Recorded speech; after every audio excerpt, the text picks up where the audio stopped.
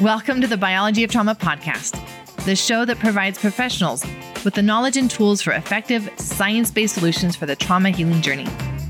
I am your host, Dr. Amy, and I've done the hard work so you can stop your endless searching, have a roadmap for your own work, and be able to help others more powerfully.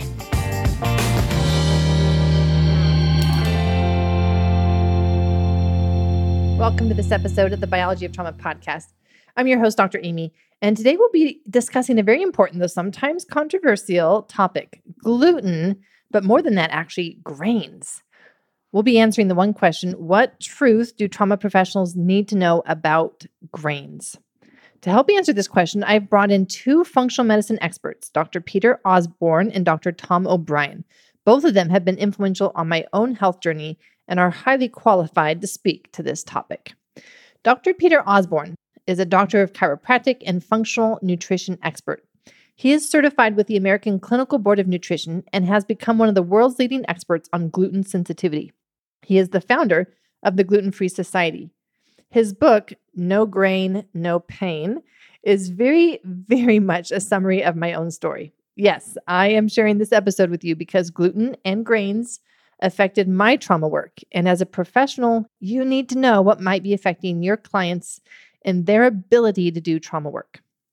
I also can't wait to introduce you to Dr. Tom O'Brien. Oh my goodness, Dr. Tom is someone who through his writings gave me answers when my autoimmune markers were off and I was having fatigue and a lot of gut issues. I never had been one who believed in any of this talk about gluten and breads and how bad they are. My whole childhood, in fact, was mostly grains, cereal, and breads. They were my favorite. I am forever grateful to Dr. Tom and have thoroughly enjoyed meeting him in person and consider myself blessed to have him as a friend now. This podcast has four main sections. Section 1, discovering gluten as a root cause for pain with Dr. Peter Osborne. The science behind why gluten can cause problems in the body, again with Dr. Peter. Then Dr. Tom brings in home with the last two sections. Section 3 on how gluten impacts the brain. And Section 4, the long-term progression of the effects of gluten and its connection to autoimmunity. Let's jump into Section 1 with Dr. Peter Osborne and his story of how he discovered gluten was a problem for him. I'm a digger, right? So like when I don't understand something, I ask questions, and a lot of them because I want to know. And so when I was in school I did an internship at the VA hospital in Houston, and it was in the rheumatology department. And so the first day of this internship, I was handed a book called The Primer on Rheumatological Disease and told to read it. And I did.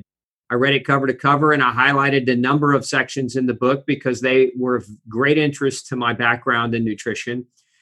And so what I found after being in the hospital for a time, everybody was getting the same care regardless of their diagnosis. So in the field of rheumatology, whether you have rheumatoid arthritis, lupus, scleroderma, psoriatic arthritis, ankylosing spondylitis, doesn't matter. You get the same set of drugs. And to me, that made no sense. Why are we differentiating on the diagnosis if they're not going to get a different treatment? Like that seems, first of all, I don't know, not very academic. And second of all, it seems like, why don't just put everybody on that and the hell with any kind of testing, right? So as I read through the primer, what it was spelling out is that we knew what was a trigger or what triggers or what things could trigger autoimmunity. And, this book was written by, I would say experts, right? I mean, that's typically who writes a book. Doctors get together and each one of them writes a different chapter, or they share in the writing of the chapters. And what I found in the book was that we knew that autoimmune disease could be triggered by infection. We knew it could be triggered by emotional stress and trauma. We knew it could be triggered by nutritional deficit. We knew it could be triggered by diet. We knew it could be triggered by chemical exposures, pesticides, things of that nature. So to me, like the next logical step was measure those things, because you got somebody there with rheumatological disease, their traditional fast forward into the future, their traditional trajectory of their outcome is going to be methotrexate and biological medicines, possibly steroids, maybe non-steroidal anti-inflammatories, until their guts are so destroyed from the medicine and their immune systems are so destroyed, and their joints won't be preserved anyway. And so they'll end up in a surgical consult, and then the surgeon's going to want to replace the joint after you've destroyed their health. And so then they'll have failed surgery syndrome. And when they have failed surgery syndrome and they can't be rehabbed because the nutritional trauma and the biochemical damage from the medicines for 2 decades has completely made it impossible for them to heal, now they're left to struggle. And this is a VA hospital. These are veterans. These are people that deserve our respect and our attention. I'm a veteran, and I really have a soft spot in my heart for anybody who took that oath and who went off, and whether you fought in a war or you didn't, you have my respect because you were willing to fight in a war. So the fact that these people were just being railroaded through a system and nobody was asking questions, and I'm an intern and I'm asking questions and I'm being deterred from asking those questions. I'm being told to be quiet. It's like, I don't know about you, Dr. Amy, but I spent $250,000 getting an education. I paid for that education. I'm not going to be quiet. It's my right to ask questions. You are being paid by me to teach me. And so I want to know, what it is that we're doing here and why.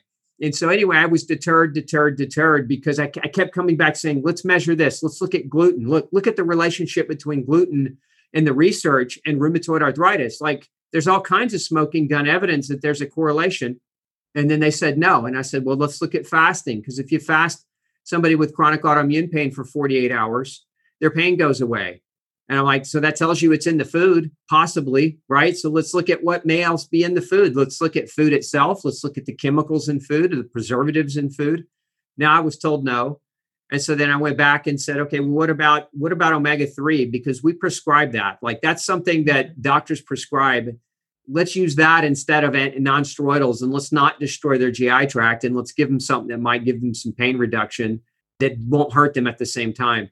And I was again told no. So when I left the VA hospital, I was pretty, let's just say I won't say disgruntled. I was angry because, again, I knew the game, and the game was these people weren't getting help, but they were trusting these doctors to help them. Well, one of my first patients in private practice was a little girl. You want to talk about trauma.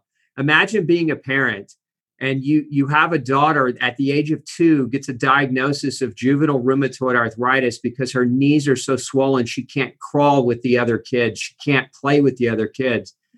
So you go to a rheumatologist, as this mother did, and you seek out the professional expert's opinion. And so here's what they do. They put her on methotrexate at the age of 2, which is, in my opinion, is a travesty. For those of you listening that don't know, methotrexate's a cancer drug, and it suppresses the production of DNA. And so you do that in a child that's trying to grow, and you're going to destroy their potential outcome of good health. So anyway, they put this little girl on methotrexate, but her pain was still not managed well. Her knees wouldn't quit swelling. So they put a port in her arm because she was in and out of the hospital so frequently for pain management.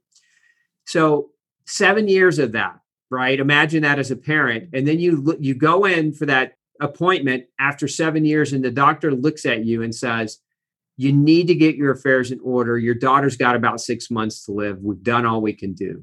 Wow, it gives me chills. Yeah. And so I saw this little girl, not because her mom found me first, but because her mom struggled for 7 years, got crap care, to be honest, and then was told, get ready for your daughter to die. Like, to me, that's just not acceptable. And to me, I don't know. What drives me is the fact that people need to find doctors like yourself, like myself, that care, right? And that just won't brush a patient off and say, hey, you're going to die now. We've done all we can do. Like, that's just a ridiculous notion. Anyway, she came to me out of desperation. And that, I wasn't the first doctor. I was like the 10th doctor. And so here we are. We find out first thing, this little girl's got a gluten sensitivity issue. So we take her off of gluten. The swelling in her knees goes down. Within 6 months, we got the port out of her arm. She's not dead. Okay. Within 12 months, she's in remission and off of all medicine. And that was almost 20 years ago. Today, this little girl has gone on. She's graduated high school. She's graduated college, and she's out in the workforce doing great things because we took a different approach. Yep. And so that's how I got into gluten. I got into it out of necessity for dealing with people with chronic painful autoimmune conditions where they were struggling and frustrated with the standard of care. in the standard of care is suppress the symptoms, destroy health. So that's where my passion really took me to founding Gluten Free Society, to create a free resource online for people who could find this information, even if they didn't find me, and could apply it in their life. And hopefully we could save lives, because our goal is to save 100 million lives. As you're telling your stories, it makes me think back on when I had my autoimmune issues. And that's actually what was the factor that led me into finding functional medicine as a very conventional medicine doctor. I was actually a general surgery resident at the time. And I started experiencing different health symptoms and went into my, provider. She was a nurse practitioner, but a primary care conventional medicine provider. And we drew a ton of labs because I was needing to figure out, why do I have no energy? What's going on? And one of the things that came back was these high autoimmune markers. And there were a few other things that happened around that same time that kind of gave me that same message that you have an autoimmune process happening. And I went and I saw rheumatology, right? And I'm sure that you can expect what they told me. I'm sitting in their office and they're telling me there's nothing we can do yet. We're just going to watch these numbers. And if your symptoms get worse, if you start to have the butterfly rash, if you wake up and your joints are even more hurting or more swollen where you really can't get out of bed, then come back. We'll actually give you an official diagnosis and we'll start you on medication. And I remember asking them, Peter, is there anything I can do to get off of this trajectory? Because being a physician, I have seen people with autoimmune conditions, and that is not the quality of life that I want to have. I'm very active. This would kill me to not be able to be outside and hiking and biking. And this is not how I can envision the rest of my life. And their answer was, no, there's really nothing that you can do that will change things, that will stop this process from happening. And I walked out of there and kind of just like you, it's okay, then I'm going to start digging, because I will not accept this to be the rest of my life. Found functional medicine and really started going deep into my diet. And when I'm working with people who are having experienced trauma and they're trying to change their nervous system, change these survival patterns that they have, the gut is usually the first place that I start them, because it really does seem to fuel the inflammation that happens as a result of the overall biology of trauma. And there's inflammation in the brain, there's, hormone imbalances sometimes, but the digestive tract is really hit hard. And with trauma, it seems that the gut is more sensitive to things, especially those things that are already a hit, an insult to our system.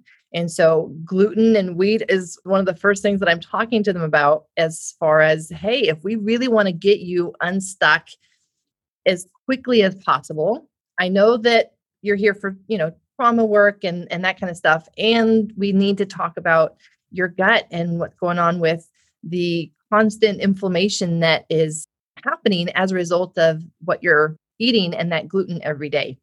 But this is something that not many people can understand. What is it about the gluten? Why would that be such a problem? Why would that be causing inflammation, not only in the gut, but then in other places in the body? I would love for you to kind of share with the audience, what is the inflammation that happens as a result of the gluten? What is the gluten sensitivity? How would you know? Are there those people who have had experienced emotional stress in their life, severe emotional stress, like the veterans, right? Do you see those people as being even more sensitive to gluten or having more reactions? Or is it everybody in general? And what are the spectrums that you see? I don't think we could make the statement or claim that everybody is gluten sensitive. I haven't seen scientific evidence that supports that. But a lot of people are. And I think at last, depending on which research study you read, it's if you're looking at celiac disease, 1% of the population, if you're looking, and some say up to 3%, if you're looking at non-celiac gluten sensitivity, some research, says 7% of the population, and some researchers think it's more like 40% of the population. So my research is biased because I see autoimmune all day long. Right. So in my world, it's even higher than 40%. I've not yet, interestingly enough, I've not really yet met a case of really super active autoimmune disease that didn't have a gluten issue. So I think gluten, if we look at what gluten is, and really it's not even just gluten, I think we really have to look at grain. Gluten is a family of proteins found in grain. And so it gets a lot of the credit for inciting autoimmune disease. But we really have to look at two factors. Number one, well, more than two, we have to look at how much grain people consume. Grain is the seed of grass. Like that's what grains are. They're seeds of grass, and seeds are extremely hard to digest. So if you look at just the US alone, more than 50% of total calories come from wheat. So that means you're eating 50% or more of your calories from a seed, which is very hard to digest. So you're basically plugging your gut up with something that's very challenging and very difficult to process. And that's going to, in and of itself, perpetuate or create a leaky gut type of environment where there's inflammation. So we look at the total caloric consumption of grain as being a problem because grains are hard to digest. We look at the way grains are farmed. They're farmed in unfortunately, where you spray the ground with glyphosate, you spray it twice, right, before it's harvested because it's a desiccant that dries the crop. And then once it's done, you put the grain in a big bin and then you spray that with anti-mold factors because it has a tendency to grow mold. And even though you spray it with antifungals, it still grows mold, and those molds produce mycotoxins, and those mycotoxins can create kidney damage and increase the risk for cancer and inflammation. So you've got those elements within grain, again, non-gluten elements. And then if you're gluten sensitive, there's the gluten element. We know that gluten can cause intestinal permeability or leaky gut. So it's basically ripping a hole through your gut lining, a microscopic hole through your gut lining where your poop now starts to leak into your bloodstream all the time. And so your body's trying to fight what's in your poop. And that's not good, right? That's poison. There's a reason the gut is quarantined away from the bloodstream. It actually is a quarantine center that is supposed to separate the good from the bad, and the bad is supposed to go out in your feces and the good is supposed to come through. And that good is vitamins, minerals, right? It's the phytochemicals, the plant compounds that are healthy and anti-inflammatory. And it's the carbs, fats, and proteins, the macronutrients that we need in order to sustain our energy and rebuild and repair our bodies. So when we're eating a food that's hard to digest, that's sprayed with chemicals, and if we add to the fact that we're gluten sensitive, and so that food is ripping a hole in our gut and it's creating an immune response in our gut. So all of our immune power is focusing on fighting the very thing that's supposed to nourish us, right? Food is not supposed to be a battle. It's kind of like a relationship. Some people say you got to work at a relationship. I say, yeah, you do in a sense, but relationships should come easy if they're good relationships. Like it shouldn't be a fight every day, and neither should eating your food. So if you're eating your food and it's a constant battle and a constant fight, then your immune system reserve tank over time starts to deteriorate and your immune system becomes overreactive in a sense, a lot like a trauma patient. When they're exposed to some kind of psychological trauma or physical trauma, their body goes into a fight or flight mode, right? A sympathetic dominance, if you will. Well, if you're exposing yourself every day to microscopic trauma from your food, the same thing happens and you go into fight or flight. And when you go into fight or flight, you don't digest very well. Your blood is shunted away from your gut. And so digestion suffers. And now you become malnourished. And the malnourishment kind of creates a plateau, if you will, in a person's ability to heal and repair. Because at the end of the day, there's three flavors of trauma. If we really, really want to talk about it from a fundamental level, you have emotional, spiritual trauma. You have physical trauma, like your car accident, right? And then you have biochemical trauma. Biochemical trauma is exposure to the wrong food, food sensitivity, food allergy, exposure to chemicals in your food, exposure to chemicals in the air. Think of the biochemistry as the things you're exposed to that hurt you, but you can't see it. You can only feel it. And that's all measurable. And that's where most people go wrong, is they go to a counselor and they work on themselves emotionally, spiritually, right? Most people ignore the physical aspect, or they're just too tired to address the physical aspect, right? And then they completely ignore the biochemistry. And it's, I would say most people ignore it because their doctors tell them to. And you're traditionally medically trained, and you could probably vouch for this. I mean, the research says, and a lot of my colleagues who are medical doctors will tell me, our nutritional training was was laughable. And what it really was, it was an antithesis to nutritional training. So it was a small class, a few hours long, and we were told how unimportant nutrition was. So they didn't really get biochemical nutritional training. They got training that told them to ignore nutrition. And so when most people go to their doctor, there's a level of expectation. You go into a doctor thinking this person went through 8+ years of school and has a knowledge of the framework of how the body works, including nutrition, when in fact they do not.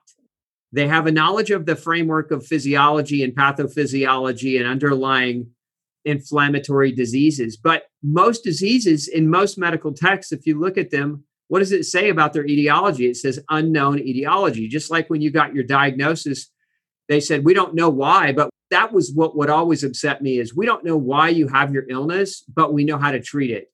Like, seriously, you don't know what causes it, but you know how to treat it. You know what's right. Like, that never made sense to me, which is why, I'm not against medicine, but I'm against using medicine to biochemically manipulate a symptom when we have to understand that the symptom is the fundamental alarm bell that the body sends off to try to warn a person that they need to make a change. Mm-hmm. And so if we suppress that, we're suppressing biology and allowing disease underlying to continue to become worse, right? To progress. So at any rate, in my opinion, the biochemistry is the most ignored element. The biochemistry, the underlying origins of illness, is the most ignored element in medicine today. And I really think we may be seeing a revolution starting, mm-hmm. In that regard, is in the way of functional medicine. My greatest fear, however, is that I see this already happening, as functional medicine becomes a more popular term, many doctors are entering it for the wrong reasons. Like, I'm in it to win it. I'm in it because of the passion. I'm in it because I love people and I want to help people get better. But some doctors get into it for the business model, and that's the wrong reason. And I would just, my advice to any doctor wanting to do functional medicine is it's hard. It's hard. If you're going to get into it, it's hard. And exactly. You're not able to just throw something at it like you are in the conventional medicine. Yeah. It's not a 5-minute conversation. You have to go digging. You dig. And if that's not what you want to do and that's not what you're passionate about, please don't taint my career field. Like, we don't need it tainted and homogenized so that it becomes what I like to call green medicine, which is, instead of treating you with drugs, I'm going to treat you with supplements, because that's not a solution either. That's not a solution either. All right. I want to highlight those things that I don't want you trauma professionals to miss. And then we will hear from Dr. Tom O'Brien about specific things regarding gluten that are going to be unforgettable. The food we eat can create a battle inside of us, driving us into sympathetic state or the stress response. The immune system attacks what appears dangerous and unleashes a battle to try to protect us. You see, our threats and stress don't just come from without. They come from within. Stress is stress, whether it is emotional or biochemical, external or internal. The internal stress and damage is often harder and drives the body into a trauma response more than an external stress. Why? Because you can't walk away from your internal stress. You can't walk away from that battle that's happening inside of you, because wherever you are, there it is. It has become a part of you. If the food your clients are eating are driving their nervous system into the stress response, they won't have much reserves for stress in their life. And it won't take much else to tip their system into overwhelm and into that trauma response. They may have skin disorders like acne, eczema, psoriasis, and have no idea this is a window into how full their cup is with stress from their gut inflammation.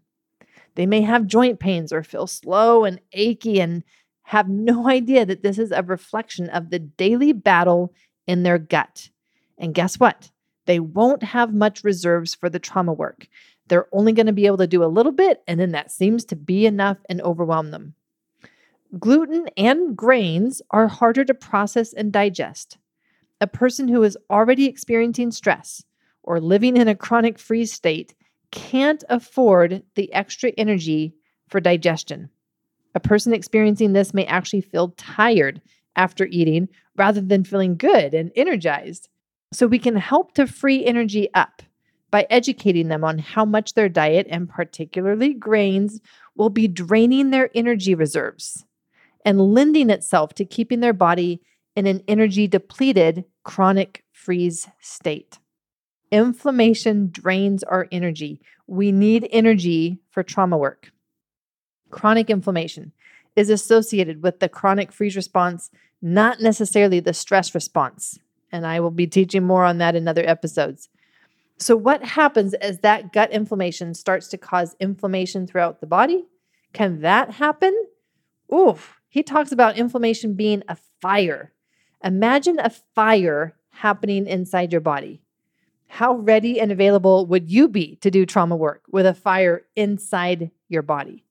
Let's dig in with Dr. Tom O'Brien in this next section as we look at what truth do trauma professionals need to know about grains and gluten specifically, as we look at the effects on the brain. How do you not fuel more inflammation that comes from trauma? That's a point I wanted to bring up today, is that you have to reduce the inflammation throughout your entire body. Exactly. Well, how do you do that? Well, because inflammation at the cellular level, every disease is a disease of inflammation at the cellular level. The cell's on fire. The question is it gasoline or kerosene? And is it a brain cell or a kidney cell? But the cell's always on fire. That's inflammation. So we have to stop throwing gasoline on the fire, or reduce the gasoline on the fire that our lifestyle is currently doing. Well, how do you do that? To find out the most common source of environmental triggers causing inflammation is what's on the end of your fork. And so food sensitivities, and the most common food sensitivity by far is gluten, as was your experience. It was gluten. Well, why is that the most common? Because Professor Maureen Leonard, a gastroenterologist at Harvard, published a study in 2017. She looked at 64, I think it was 64, research studies on the topic of wheat.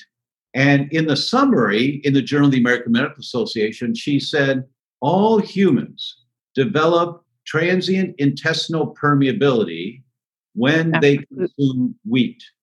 All humans. So whether you feel it or not. So if anyone who's watching this, if you happen to be human, this means you, whether you like it or not. When you read the science, every time you eat wheat, you throw gasoline on the fire and you get more inflammation. You also get leaky gut, transient intestinal permeability every time. Well, I feel fine when I eat pizza. Well, we'll put that on your tombstone, because it's not how you feel. In Italy, they've got 36 centers where the Italian government designates these centers as wheat-related disorder centers. And if you get a diagnosis of a wheat-related disorder or a gluten-related disorder problem from them, your food bills are a tax deduction.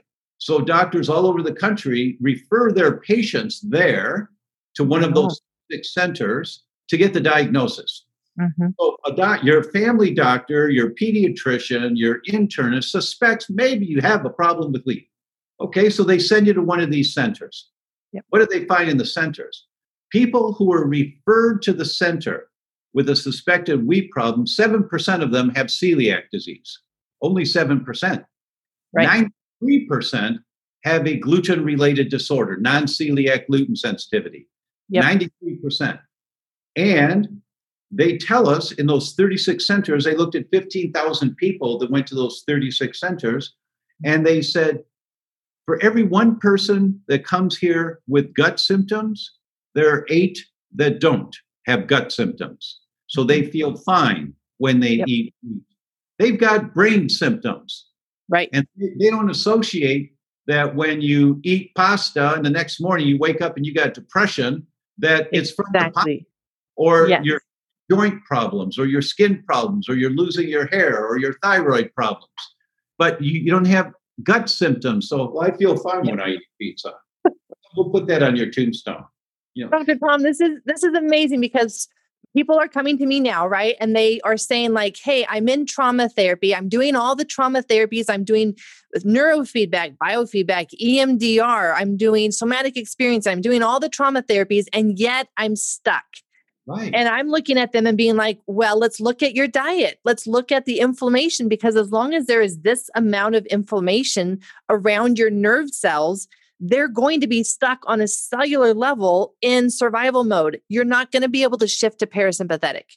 Right. And they're not associating like, oh, that gluten, that piece of bread, I thought it was just comfort food, right? Like I reached for that because I felt bad and I thought it would make me feel better. And in the moment it may have, but yet they're not realizing that is exactly what's keeping them stuck in their depression, anxiety, mood, and getting them stuck in their trauma therapy. So exactly, like this is exactly where I start when they come and they're looking at, how do I address the biology of trauma? I'm looking at, first of all, how do we bring down the inflammation in your brain, which also means addressing the inflammation in your gut. As a trauma professional, we need to understand the inflammation in the brain, which means that we need to trace that inflammation back into the gut. Next, we are going to look at the relationship of adverse childhood experiences, autoimmunity, and gluten. But first, gluten's impact is not just on the gut. It will cause inflammation in the brain. The brain fog, the daze. Have you seen your patients or clients just kind of sitting there and you're wondering, where are they really? Their mind seems to be away. They're not really present. They come in flustered. They don't really know how they're feeling. They drop things. They forget things. They had trouble finding the office. These are all signs of brain inflammation. And it can be more than that. Brain inflammation is going to drive neurotransmitter changes and thus contribute to the anxiety, depression, and mood disorders. Your patient's or client's diet has more to do with their availability to even be emotionally and mentally present for the trauma work than what you may have thought. Now, there is one more piece that is important for you to know about gluten. This brings us full circle back to Dr. Peter Osborne and his talk on autoimmunity. It is my story as well. Autoimmunity has strong associations with the body being in a chronic freeze response. Autoimmunity is literally the immune system, the body attacking itself, as if we were saying, I am the problem. Have you ever had that thought? Have your clients ever had that thought? This is a thought of the freeze response and dorsal vagal response and of autoimmunity. And it's fascinating to see that autoimmunity has a strong association with early childhood stress and the beginnings of a global high activation state and early dysregulation of the nervous system. Autoimmunity yet also has a strong association with gluten. Isn't that interesting that it would have an association with both adverse childhood experiences and gluten? For those of you working with people whose dysregulation of the nervous system started early in life, they go in and out of a chronic freeze response now, and they eat gluten and grains. We want to catch that autoimmunity before it becomes the fully developed disease. And we can do that. And that's where you have so much power that you can educate your clients, your patients on this so that they can be catching this autoimmunity before it becomes the fully developed disease. We will go into this last section with Dr. Tom to better understand this connection between gluten, autoimmunity, and how we can actually catch autoimmunity years before it becomes a fully developed diagnosable disease. You can identify the autoimmune mechanism going on years before there's been yes, killed off, that now you have symptoms. Exactly. So when you get a diagnosis of rheumatoid, you didn't just get rheumatoid, you've had it for at least 14 years. Exactly. It just hadn't destroyed enough of your joints yet to cause you pain. And the more tissue that gets damaged, the more tissue, eventually the tissue can't work quite right. Now you get some dysfunction and eventually some dis-ease and eventually disease. Yep. So that's the spectrum of autoimmunity. Yep. And it's the same thing with traumatic injuries. You're just looking for the markers. That's the NeuroZoomer Plus, so that you've got a baseline to start from. Now you've got your map. Oh, okay, I've got all these things wrong. This is not good. No, it's not. But okay, what do I do? Well, for this one, we look at this. For this one, we look at this. For this one, if you've got cytomegalovirus or herpes antibodies or Epstein-Barr antibodies, we have to work with your immune system to get your immune system stronger to keep the viruses in check. You just look at whatever is positive, and then you start working on each one of those. Yep. And what amazes me is that there's such a strong correlation between autoimmunity and early childhood relationships and life experiences. If you want to go as far as the adverse childhood experiences and actually, get a score, or even if you were just raised in a family where maybe it wasn't safe to be you, or you had to kind of regulate your parents' emotions, never knew which mood they were going to be in. And so we're always on that, kind of walking on eggshells. We know now that starts this progression of autoimmunity. And like you say, it starts then, and it may not actually present in their life until their 30s, until their 40s. There is so much time that we can intervene in that process to stop that progression and get that train off of that track and onto a different track. If we just have this information and they're aware of the biology, and hey, if I've had these life experiences, this is the biology that plays out and I can do something about it. Same thing with the head concussions, right? Like you can't always prevent a head injury. Sometimes you can, and we should do everything we can to protect our brains, but sometimes you can't. But once you know this, now you have the tools to be able to do something about it so that it does not play out to the extent that it could without this information. Dr. Amy, it's so refreshing to speak to a colleague who gets the big picture. And it's really important that I think the key to success in turning around the direction our health is going, and it's really not good at all. Blue Cross Blue Shield came out last year with a report. Now, arguably, they are the largest for-profit health company in the English language. And they're all about bottom line, right? Mm-hmm. So they came out with a report last year that between 2013 and 2017, so in 4 years, there was a 406% increase in diagnosis of early Alzheimer's in 30 to 45-year-olds. Wow. 6%. Ouch. Fourfold increase in 30 to 45-year-olds in 4 years. And they're like, what? And they just couldn't believe it. So they did their stats again and again, and they finally published this to say, we really have a problem here. Yes. Our brains are under constant attack, not just from trauma. Trauma is a big part of it because if you played soccer in high school, right, you set the stage for that brain inflammation. Now, if you also have a wheat sensitivity or a dairy sensitivity, you're fueling that same fire as you age. Or if you live in a house with mold, you're fueling that same fire as you age. Or if you are exposed to a lot of phthalates like bisphenol A because you're drinking water, spring water, out of plastic water bottles that sat in the sun on the dock before they got into the supermarket, and the BPA leaches into the water that you're drinking and it accumulates. There's so many environmental triggers that we just have to start learning and ticking them off one by one. Okay, yep. This one, no more. So I'm not going to use plastic food containers anymore. I'm going to order glass storage containers. Good. You'll never poison your family with the phthalates in the plastic that leach into the food overnight in the refrigerator. You'll never poison them again. Use the Tupperware containers to store nails out in the garage. Fine, but not food. Not food. But and you just have to learn all of these things. And that concludes this last section for this episode.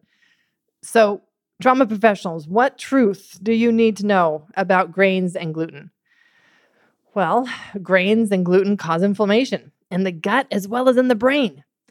Grains, gluten are one of the root causes for many autoimmune conditions, as well as other symptoms and diseases. Gluten and grains cause a sympathetic response just from the digestion process, and the inflammation from that drains a person's energy. Now, the trauma response is an energy problem. By using up the body's energy fighting gluten and the inflammation it causes, we don't have much energy for the other stressors in our life. By causing brain inflammation, it will contribute to feeling emotional, sensitive, overwhelmed, anxious, depressed, not to mention that brain inflammation itself causes a freeze response, if you have listened to my other podcast episodes on the topic of brain inflammation.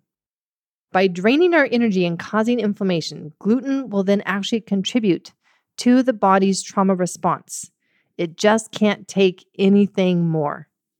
For those already living in a chronic freeze, it will contribute to keeping them in that state, as the body will never feel like it has the energy to come out. As a trauma professional, should you mention people's diet? If you understand the science, if you understand the mind-body connection and understand we just have one nervous system, how could you not share information with them that will be affecting their nervous system, their capacity for stress, and thus their capacity for growth and healing?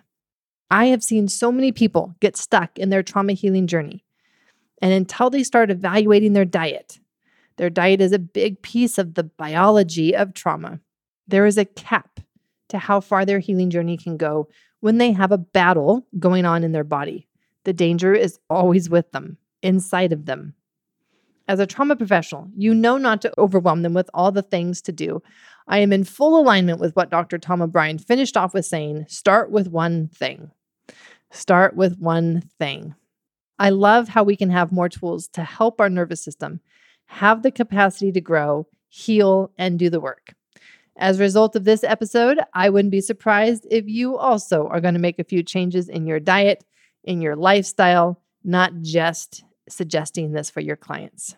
Thank you for joining me for this Biology of Trauma podcast episode. I will see you on the next one. Thank you for joining me today. If you enjoyed today's show, be sure to subscribe. We definitely will learn, laugh, and sometimes cry together on this healing journey, and you won't want to miss an episode. Give my podcast 5 stars, share it with a friend or colleague. If you felt an impact, as it truly helps get the word out and breaking the paradigm of how we do trauma work. I look forward to seeing you back here next week. Until then, this is your host, Dr. Amy, sending you lots of love.